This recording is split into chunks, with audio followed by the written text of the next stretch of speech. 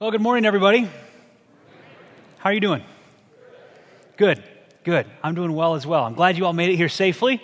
I know that was a little bit in doubt, but we're here, praise the Lord, and everything seems to be getting better out there. And I'm just excited to be here with you this morning as we continue what has been a great series so far, at least from my perspective, and that is the Undivided series. I have really enjoyed getting into this with you. Not just the messages, but then the conversations afterward with people and throughout the week have been really, really great. And I'm glad that we get to go through this together. I think it's a good series for us at this time in our church and something that is important for us to be able to talk about together. So we're going to continue this morning, and we're going to be in 1 Corinthians chapter 15. You can go ahead and turn there if you want to. We'll go back there in just a minute, but I want to start off by just an observation. I think it's kind of funny how sometimes we can take little things and make them into big things. We can take sometimes the tiniest little issues and turn them into DEFCON 1, where you lose your car keys and it's the end of the world, right? Or you spill coffee on yourself and now your day is ruined. Or someone cuts in front of you on the road and you hate them now. I mean, you really literally hate them now because they just cut in front of you on the road. This week, as I was preparing for this morning and studying, I hit a point where I just kind of had a mental block. And if you're a writer or you're a speaker, you know sometimes as you're preparing, you just get to this point where your mind goes blank and you just realize, I am not getting anything else done here. I need to take a break and come back to this. So I went out of my office and I was at home and just needed a bit of a break. And my wife had just gotten home. So I went out to greet her and help her with bringing stuff in, and she had some important news for me that someone had taken a quarter and put it into the DVD player in the car, and it was now stuck in there, and it couldn't get out. And that someone was her. And she had come out of Aldi, and you've got your Aldi quarter if you shop at Aldi, and she had the quarter. She put it in what she thought was a coin slot, turned out to be a DVD player. And the only way to get that thing out of there is to disassemble the whole front console, take apart the wires and shake the thing and hope that it doesn't get damaged. Little thing, not a big deal. We've actually never used that DVD player, and we would probably only use it once or twice a year on long road trips. But in the moment, it can seem like it's a big deal, right? It's a big thing. And what happens, and you know this, you get this in your life, you're familiar with this, there's a phrase I'm going to show you, we blow things out of proportion, right? Isn't that what we do as human beings? We take little things and we make them big things. We take little things that really aren't that significant and we turn them into a big deal. And we want everybody to know about it. And here's what it all boils down to. It all boils down to perspective. It's all about your perspective, and here's why this is the case, and you all know this already. When things are going well in your life, and something little like that happens, it's a big deal.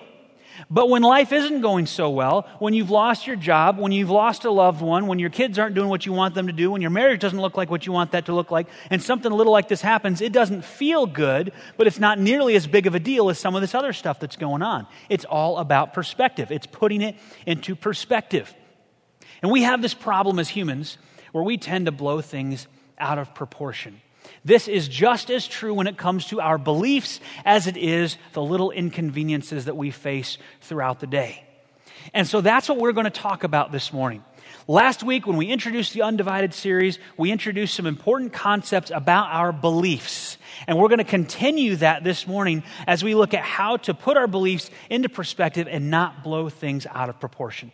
In the Bible, both Jesus and the Apostle Paul talked about the importance of prioritizing our beliefs correctly and making sure that what we believe and what we do is in perspective based on what matters most. We talked about that last week.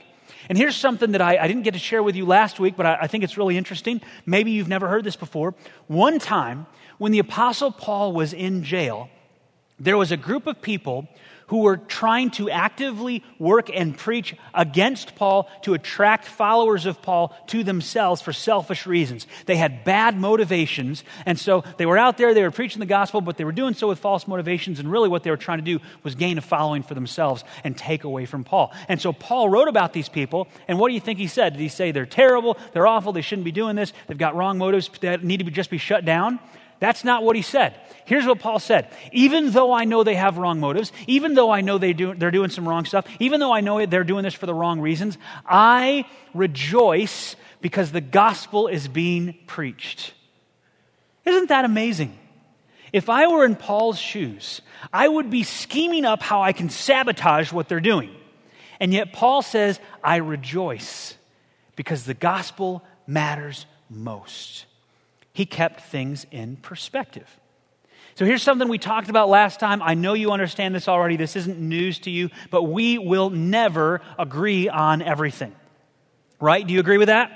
Is that the one thing we can all agree on? We will never agree on everything. That's just how life is. And so we need to decide what is really important for us to agree on. And that's why we introduce the buckets of belief. Here they are: dogma, doctrine, conviction, and preference. And we said something important last week about the unity of the church, and that is unity is not the absence of conflict. Unity is the mending of division. We will always have some differences over some things in the body of Christ. That's what this is. But what God and Paul call us to do is mend those differences, to be united even though we are undivided. In 1 Corinthians, which we looked at last week, we'll look at it again today, we saw that Paul said, you're not to fight, you're not to quarrel, you're not to divide, and yet I understand that you're going to have some differences. And that's okay. And he actually affirmed both sides on those things. So we tend to blow things out of proportion. And what we need to do is learn to prioritize our beliefs, and the buckets help us to do that. Now, a couple of points about the buckets. The buckets are not inspired Scripture. They are inspired by Scripture. They are not inspired Scripture. So these are categories that we've created that are not really even all that new with us. There's some nuances that are fairly new, but this is something that theologians and pastors have been doing for centuries. You may never have heard of it before, but this goes back for a long, long time of trying to come up with a way to categorize our beliefs to help us focus on what matters most. And so different theologians throughout centuries past have had different ways of doing it, but the goal is always the same: to recognize the fact that Jesus said, these are the more important things. Paul said, these are the more important things. And so how do we determine, as we look at Scripture, and we look at our beliefs, and we look at social issues, we look at things that are facing us today, how do we determine what to prioritize up here and what to prioritize down here and everything in between? How do we work through that? And so the buckets help us to do that. But something else about the buckets: they're not separate individual buckets for a reason. They're inside of each other, and that's because our dogma is not separate from our doctrine. So our doctrines include our dogmas, okay? What's in the dogma bucket, that's doctrine too. It's just we need a fourth bucket to help us to distinguish between those doctrines that we say, these are important, we believe in them, absolutely, this is what the Word of God teaches as far as we're concerned. And yet there are people in other churches who believe that there's a different set of doctrine. What makes us both followers of Jesus Christ? What makes us both true believers and followers of God? Well, that's why we need the fourth bucket. So your dogma is part of the doctrine, and the doctrine is part of the convictions. And of course, we prefer all of that stuff, and so they're concentric circles. They're inside of each other. Now, I want to say a few things about why we are studying this. And some of this isn't going to be new, but I just think it's important that we reference this. Why are we studying this undivided series, The Buckets of Belief? Well, number one, to teach us how to be united even though we have some different views. That's important. We talked about that last week. Number two, to establish a common language that we can use to talk about our differences. It's really beneficial as we go through our conversations in life and interaction with family members and other believers, for us to be able to not just correctly prioritize our beliefs, but all be on the same page about how we're doing that. So when you're in a conversation with someone and it's getting kind of heated and you're discussing your belief about something, I won't even mention what it might be, but just some secondary issue, it's really great for you to be able to say, you know what, I know I'm being really passionate about this, but I just want to make it clear, I understand that this is in the conviction bucket. And everybody else in that conversation, if they understand what we're talking about here, they all breathe a collective sigh of relief. They all go, oh, okay. Because we thought you were being really dogmatic about it, like you have to believe this to be a Christian. It's really helpful for us to all be on the same page with our language, our terminology, to be able to talk about this. And I've heard this already over the last week, people influencing their conversations based on the buckets and saying, well, I guess this is a preference. Or I guess this is a conviction. And it's helpful for us to put those things into perspective. But there's one more reason for this series that is absolutely crucial, and that is this. We want to be known by what we stand for more than what we stand against. We ought to be known more by what we stand for than what we stand against. Why is that? Because what we stand for is amazing. What we stand for as followers of God is absolutely incredible. And the things we stand against are important. Don't get me wrong. There are some important things that we should stand against. But when you compare that with what we stand for, it's so much higher. It's so much greater. And what happens to us when we focus on the things that we're against and we spend so much time railing against the things that we're against, we tend to forget about the core that we're actually supposed to be about. We tend to forget about the things that we're supposed to stand for, and we sort of push those to the side. And so we have a lot of people that in the process of standing against something have actually, I think what Jesus would have said about them is they've forgotten their first love because they focus so much on this thing that they're against. Good thing to be against, but have they taken things out of proportion? Have they lost sight of what Paul says matters most? What's really important? There is a false narrative out there about what it means to be a Christian, isn't there? There is a false narrative out there, and if you were to ask the average person who's not a follower of God, what does it mean to be a Christian? Do you think that they would say, well, it's all about God's grace and forgiveness? Probably not. Because there is a false narrative out there about what it means to be a follower of God, and it's all about all the stuff that we're against. We're against this, we're against this, we're against this, we're against this. We don't like that group of people, we don't like this group of people, and that is not what being a follower of God is about.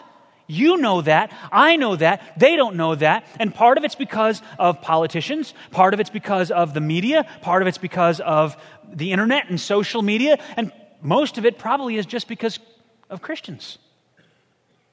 We focus on some secondary issues and we make it seem like that's the most important thing in the world. We have to put our beliefs in the right perspective. And I'm not saying we shouldn't be involved in those other issues as well. We should. But we've got to keep things in perspective. The gospel is what matters most. So over the next few weeks, we are going to look at each of these buckets. And today we're going to talk about the dogma bucket. And I just want to be clear here that there are many, many things we could cover in this series. Lots more teaching we could go into that we're just not going to have time for. Because this really influences and impacts so many areas of our lives. So we may not cover every question you have over the course of this series. And here's what I would encourage you to do. Sit down with your family, sit down with your community, your small group, whatever it is, and work through some of these issues together. Because based on the season of life you're in, based on the circumstances you're in right now, based on the family and the friends that you have around you, you are probably dealing with this in different ways than other people are. And we're not going to hit on everything. We're going to try to cover the major pieces to help you understand what should go into each of these buckets of belief. So the dogma bucket. As I'm going through this, here's kind of the perspective I'm approaching this morning. The dogma of the gospel, the most important thing we believe, is something that we talk about in its term a lot. We use the term gospel a lot in Christian circles, but we don't often talk about what exactly that means. Where does that come from? What all is included in that? And so today I just want to approach this like you and I are kind of out getting coffee together. And I actually have some coffee right here. Now I can preach. There's really coffee in there. It's my St. Louis mug. It's got the arch on it and everything. Oh, I'm full blown into this thing now. And as we're here talking, you ask me, hey, so what exactly is the gospel about anyway? What is this all about? Christians talk about it all the time, but can you just explain it to me? And here's the thing about the gospel. When we teach about the gospel, there's a spectrum we could go to here, from the most simple to the most complex. And we're going to throw a phrase up on the screen that I think is very true. The gospel message is so simple that a child can understand its basic principles, and yet so complex that the greatest theological minds in history have not been able to unravel its mysteries. Do you believe that? And we're not going to try to aim for either extreme this morning. We're not going to be overly simple. We're not going to be overly complex. Our goal is a relatively simple but thorough explanation of what is the gospel. And if you're new to church and all of this sounds new and weird to you, stick around because this is going to be a great introduction to what we really believe. Forget all the stuff you've seen in the media. Forget all the stuff you've read about online. You want to know what it means to be a Christian? This is the week. This is where we talk about it. I know it doesn't get a lot of press time, but this is the core of what being a follower of God is all about. So if you've got your Bibles, go to 1 Corinthians chapter 15. This is right where we left off last week. 1 Corinthians chapter 15.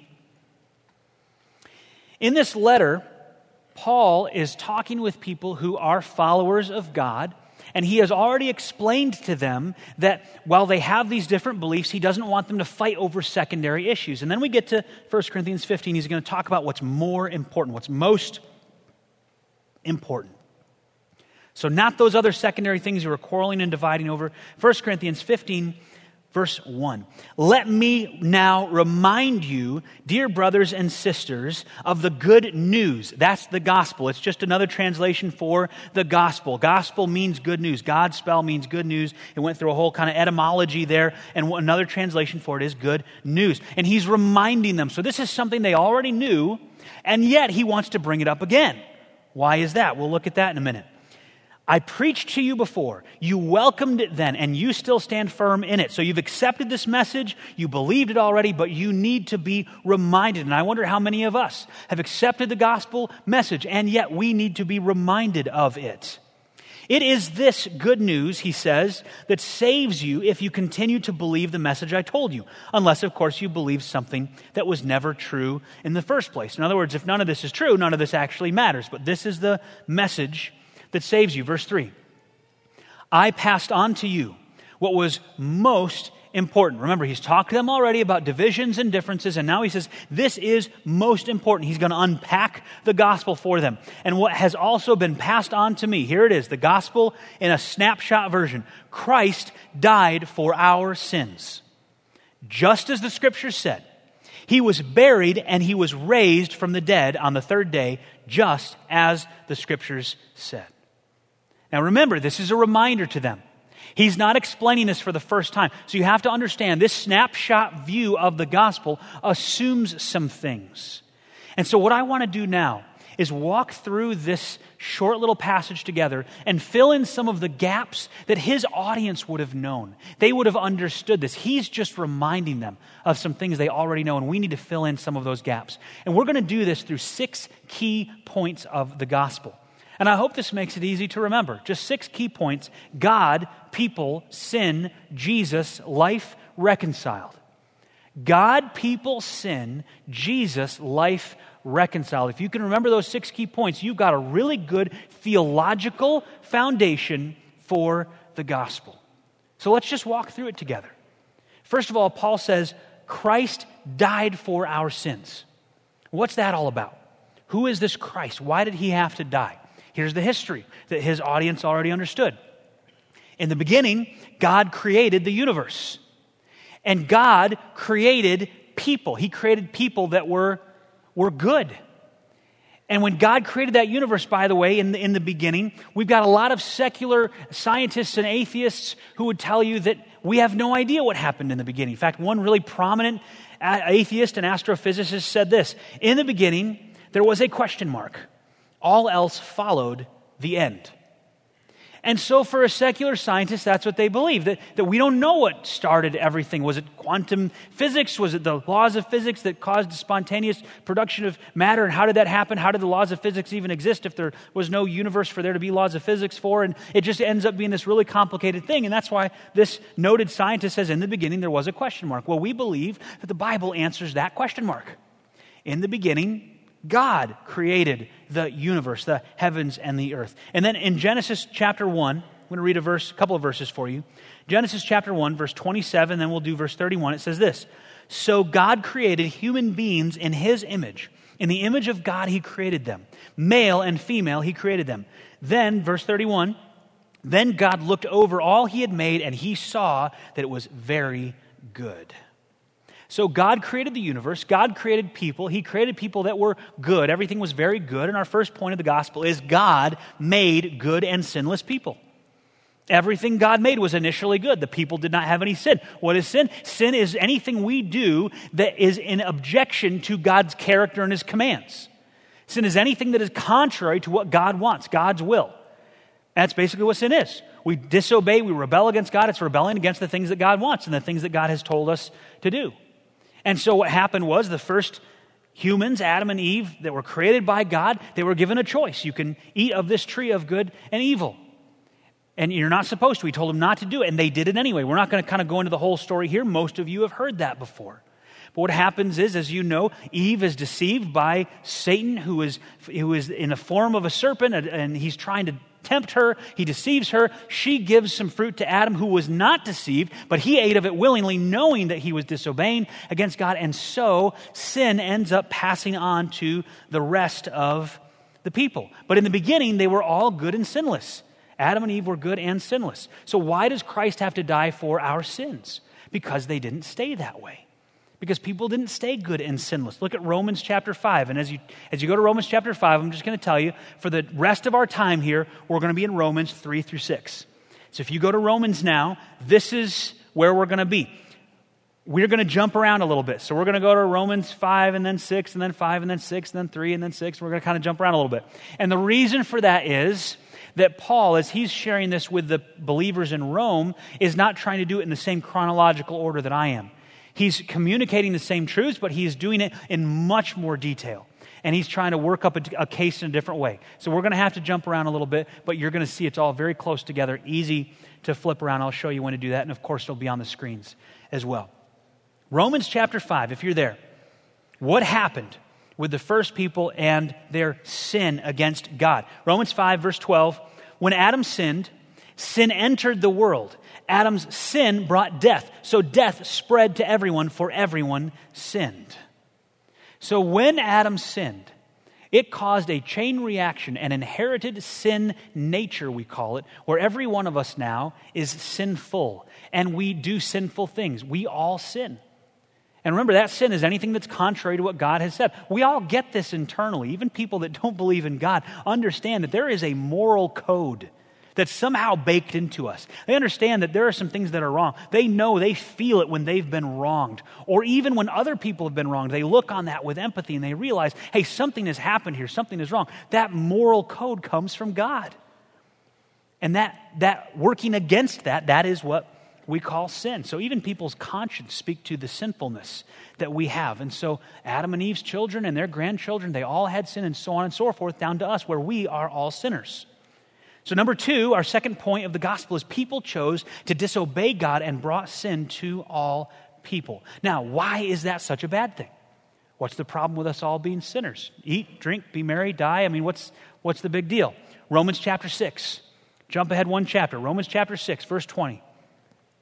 Remember, Paul is talking to people who are already followers of God here, and here's what he says. When you were slaves to sin, you were free from the obligation to do right. In other words, no one could expect you to do right all the time because you were a slave to sin. You had this sinful nature inherited all the way back to Adam and Eve. You had this sinful nature that you had, and you were a slave to sin, so no one could expect you to do right. And what was the result? Verse 21, you are now ashamed of the things you used to do, things that end in eternal doom. So you couldn't be expected to do right, and yet the things you were doing were wrong, and they would end up in eternal doom. We're going to talk more about that in just a minute. Romans 6:22, but now you are free from the power of sin and have become slaves to God. Because you're not a God, by the way, you will always be under the authority of something. You'll always be under the influence of something. There'll always be pressures influencing you. And what Paul is saying here is that before you're a follower of God, that overarching authority over you that is pressuring you and influencing you is sin. You are a slave to sin. You're in bondage to sin. After you become a follower of God, the power of sin no longer has that power over you. It doesn't mean you don't sin anymore. It doesn't mean you don't do bad things anymore. It means that now you are under God's umbrella. And you are now, he says, a slave of God. That's not a negative thing. That's not a bad thing. That means you are now owned by God. That's a really good thing. He's talking to people who are already followers of God here.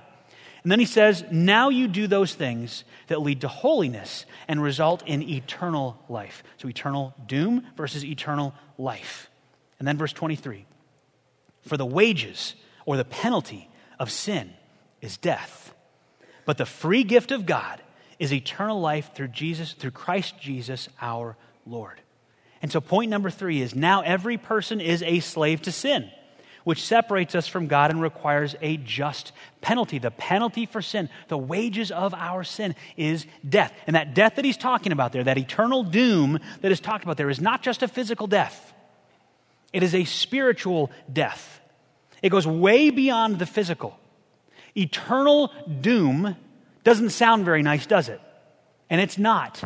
Because our actions, our sinful actions, have caused us to deserve the wages of our sin, which is death, a penalty that we deserve for rebelling against God. All of us have done things that cause us to be enemies of God. And we were born with a sinful nature that makes us automatically influenced in that direction.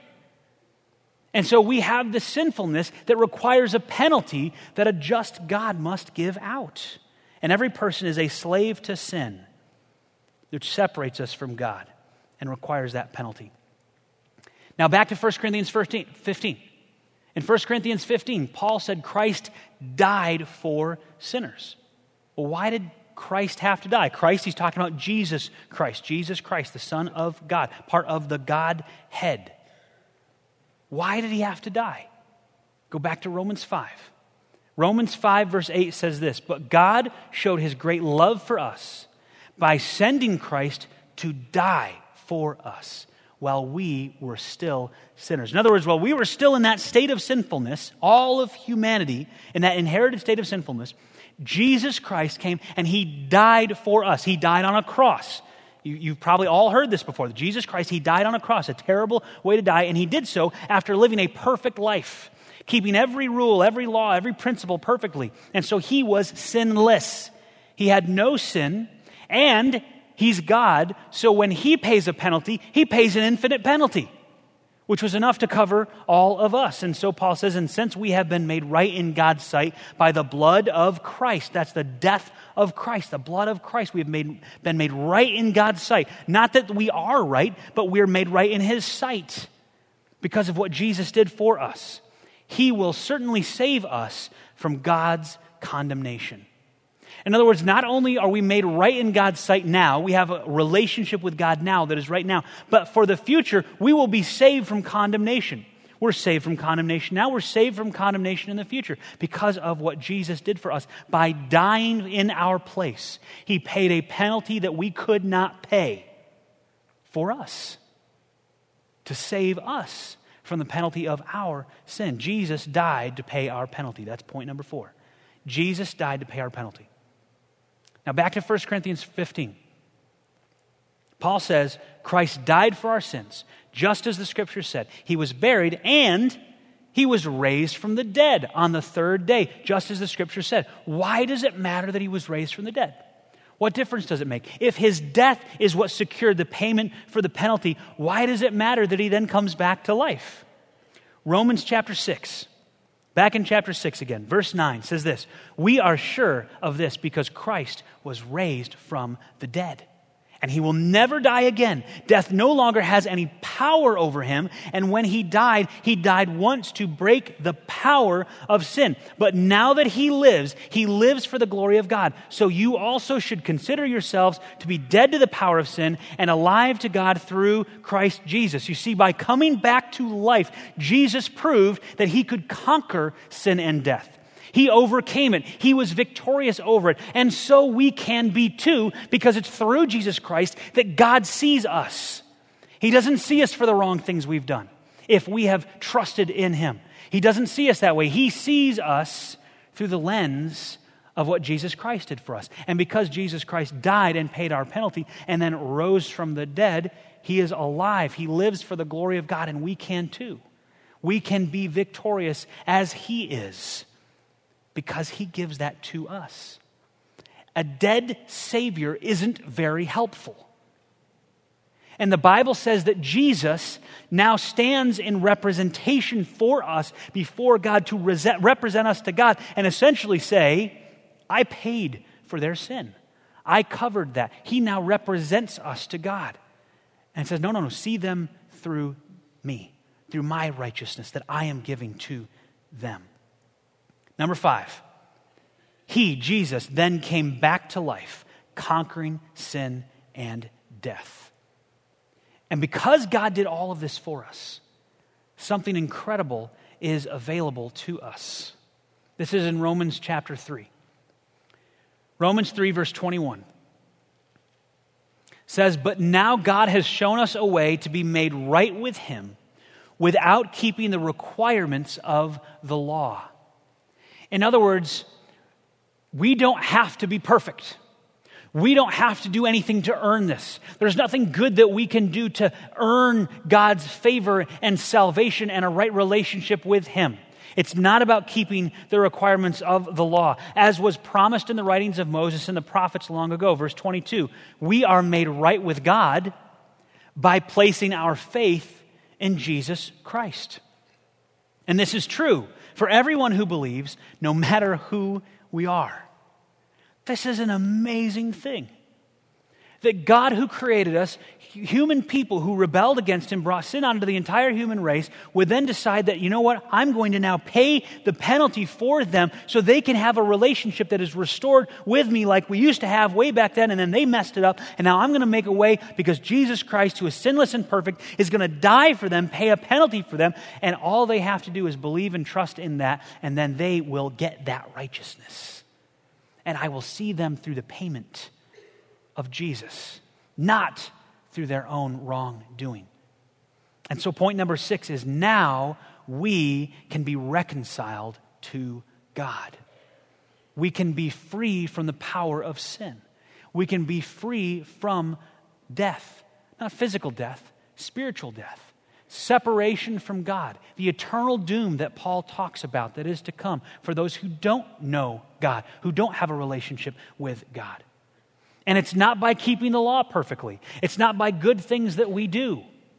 Titus 3:5 says it's not by our own works of righteousness that God saves us. It's his mercy. It's not something we can earn. It's something Jesus has done for us and that he offers to us. That is our dogma. That's what goes in the dogma bucket. That's what you need to believe to be a follower of Jesus Christ. What would be an example of something that doesn't fit in that dogma bucket? Well, if you believe that there are certain things that you have to do to earn salvation, it's not what the Bible says. That's not the plain, clear teaching of Scripture. Ephesians 2:8 and 9, Titus 3:5 both tell us that it has nothing to do with the things that we can do and accomplish. It is all about God. It is just placing faith in Jesus Christ, Paul says. That's salvation. That's what it takes to be a true follower of Jesus Christ. That is our dogma. We have something amazing that we stand for. And I want to help you understand the magnitude of what this is. Because what we've just walked through is it's a very biblical explanation, which is true. It's a kind of a theological explanation, but I want you to feel what this means. Because just like the believers that Paul was writing to in Corinth, where he says, I want to remind you of this, I think we need a reminder. Those of you who are followers of God, we need reminders of the gospel, because for us, so many times it's just treated as that thing that we believed a long time ago. And now we just kind of go on with life. We need a reminder. What did this mean? So here's what I want you to do. I want you to imagine with me a village 200 years ago. A large village, and they're struggling right now because they've had a food shortage. So they're dealing with a loss of food. It's not like they've got a severe famine. People have enough food they can eat, but what they don't have are some of the nicer food. So the wealthier people, they've got stuff like meat and corn, and the poorer people, they're all eating rice and beans, okay? And what happens in this village is after a while, with this food shortage, you've got a lot of people who've decided, you know what, I'd really like some of that nicer food. So I'm going to go into somebody's house and I'm just going to take it. And stealing becomes a major problem in this village, so much so that the whole village, big village, is just up in arms and comes to the leader of the village and says, you've got to do something about this. We're about ready to start fighting and killing each other because people keep stealing our food, and we're fed up with it. And so the village leader says this: we are going to institute our harshest punishment now for stealing food. And that will be 100 lashes with a whip. We're going to have 100 lashes with a whip be the punishment for stealing food in this village. And he thinks that's going to take care of it. Problem solved. No one's going to risk that. That kind of a punishment, it could kill you. If you're smaller, if you're not a big burly dude, that kind of a punishment, it could end up killing you. And this is going to take care of it. And so he thinks all is done. Everybody's going to stop with this. And the next day, they catch someone in the act of stealing.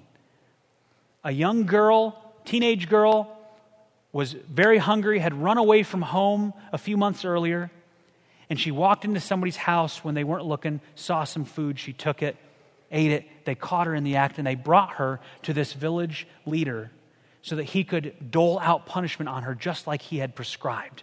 And a crowd was forming to watch and see as this person would be punished. And the village leader walked out of his house to see that the person they caught was his own daughter. What would he do? The crowd is up in arms. Some of them expect him to just look the other way.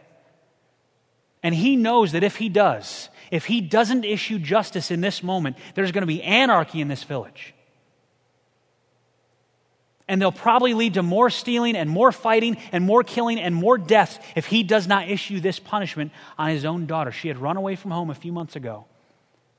And he's disappointed that she was stealing food, but that doesn't even matter now compared to the fact that this little girl, his little girl, he knows there's no way she's going to survive this. This is too much for her hungry, starving little body to handle. What does he do? He has to be just. And so he orders her tied to the whipping post. And he tells the whipper to get ready. And then he takes off his shirt. He puts himself over his little girl and tells them to start. And he takes the full beating for her.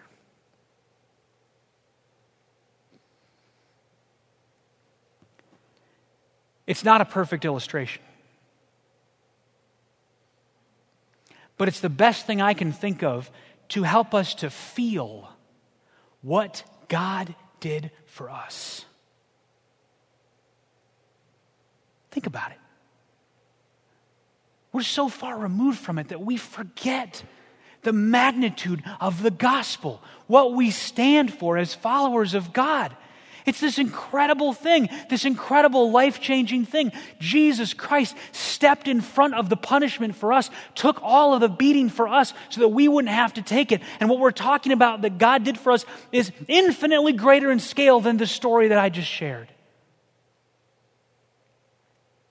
What do you think the relationship looked like for the little girl with her dad after this? The little girl who ran away from home. Do you think she loved her dad?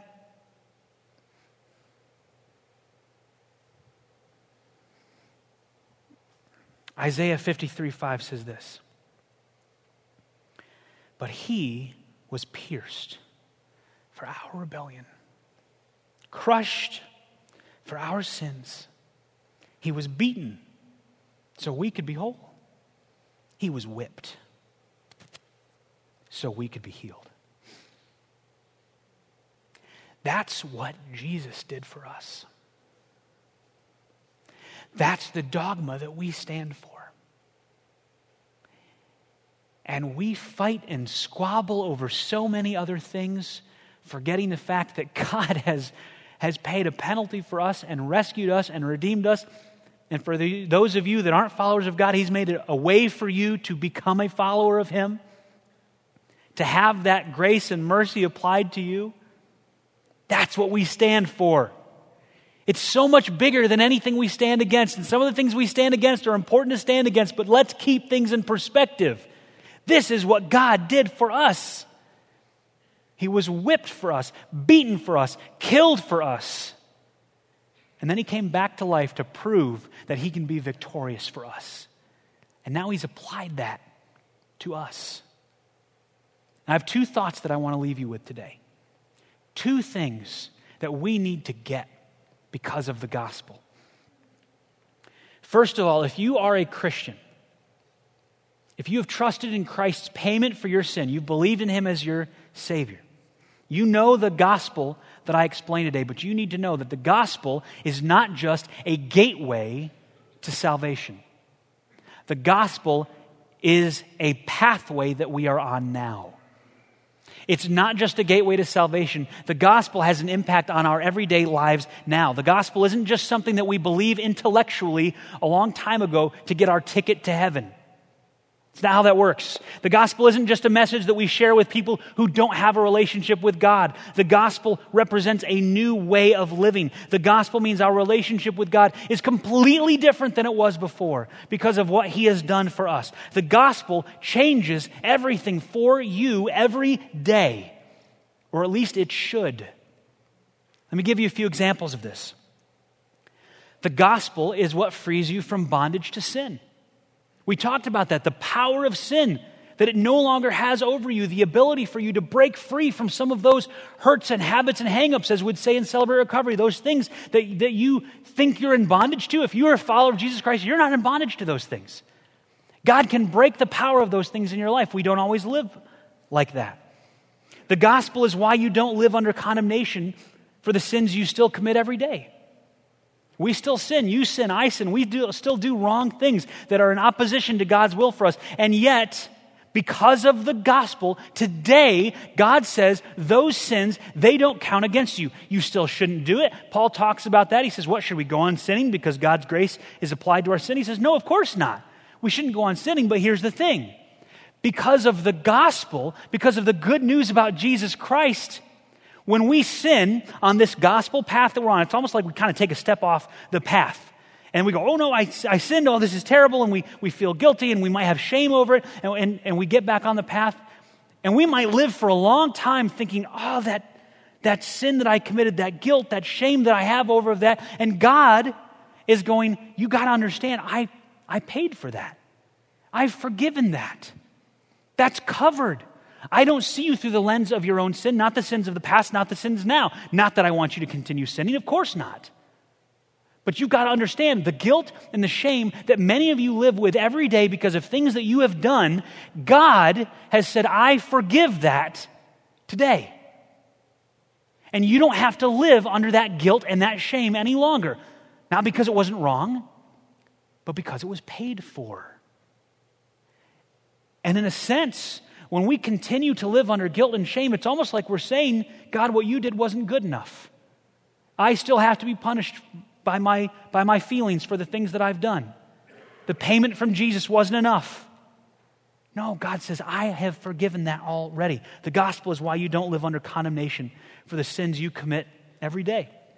The gospel, number 3, should make it easy for us to love and forgive each other despite our differences. When you think about what God did for us, taking that beating for us, being killed for us, paying a penalty for us, all that he did so he could forgive us, how dare we hold bitterness against another person and not forgive them? With what God has forgiven us for, how can we even think about not forgiving other people? Number 4, the gospel should make our homes and this church the most loving, welcoming, friendly environments on the planet. The gospel should make your home and this church the most loving, welcoming, and friendly place on the planet. And I know it doesn't always look that way.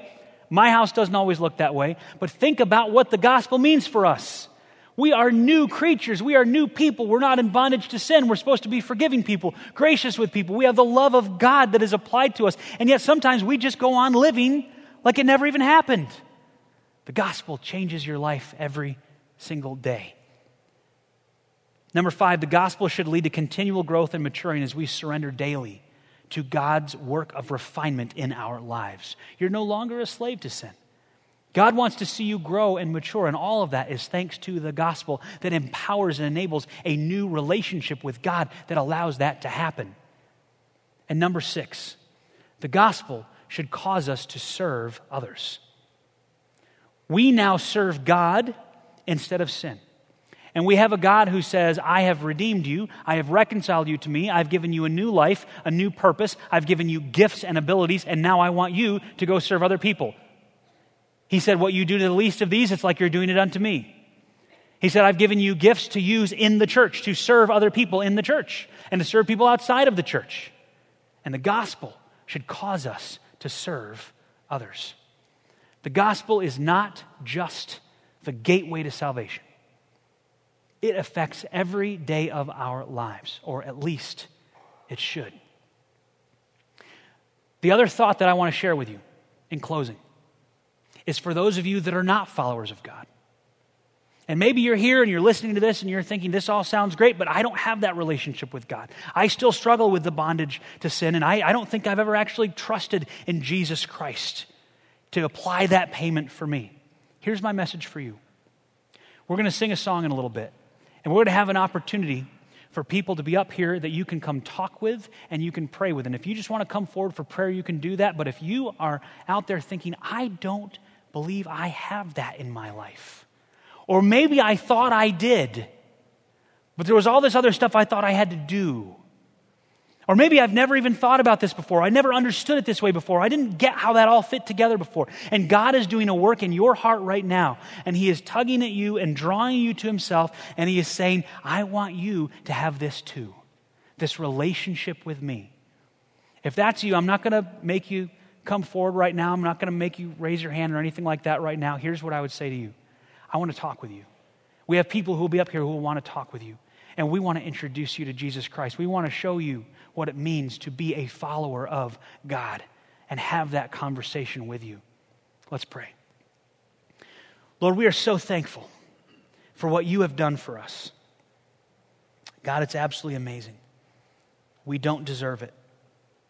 Nothing we could have done could deserve what you did for us. And you have allowed us not just to be saved from our sin, but to actually be called your children. And you stepped in front of our penalty.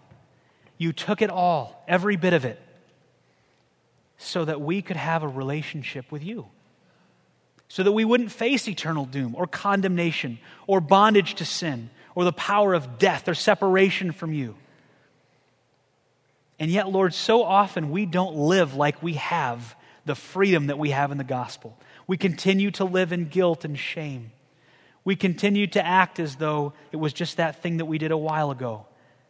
We push on things that we're against without remembering all the incredible things that we're for. And so I ask, Lord, that you would help us as a church and as individuals to be known for this incredible message of the gospel. What we stand for is so much more important than what we stand against.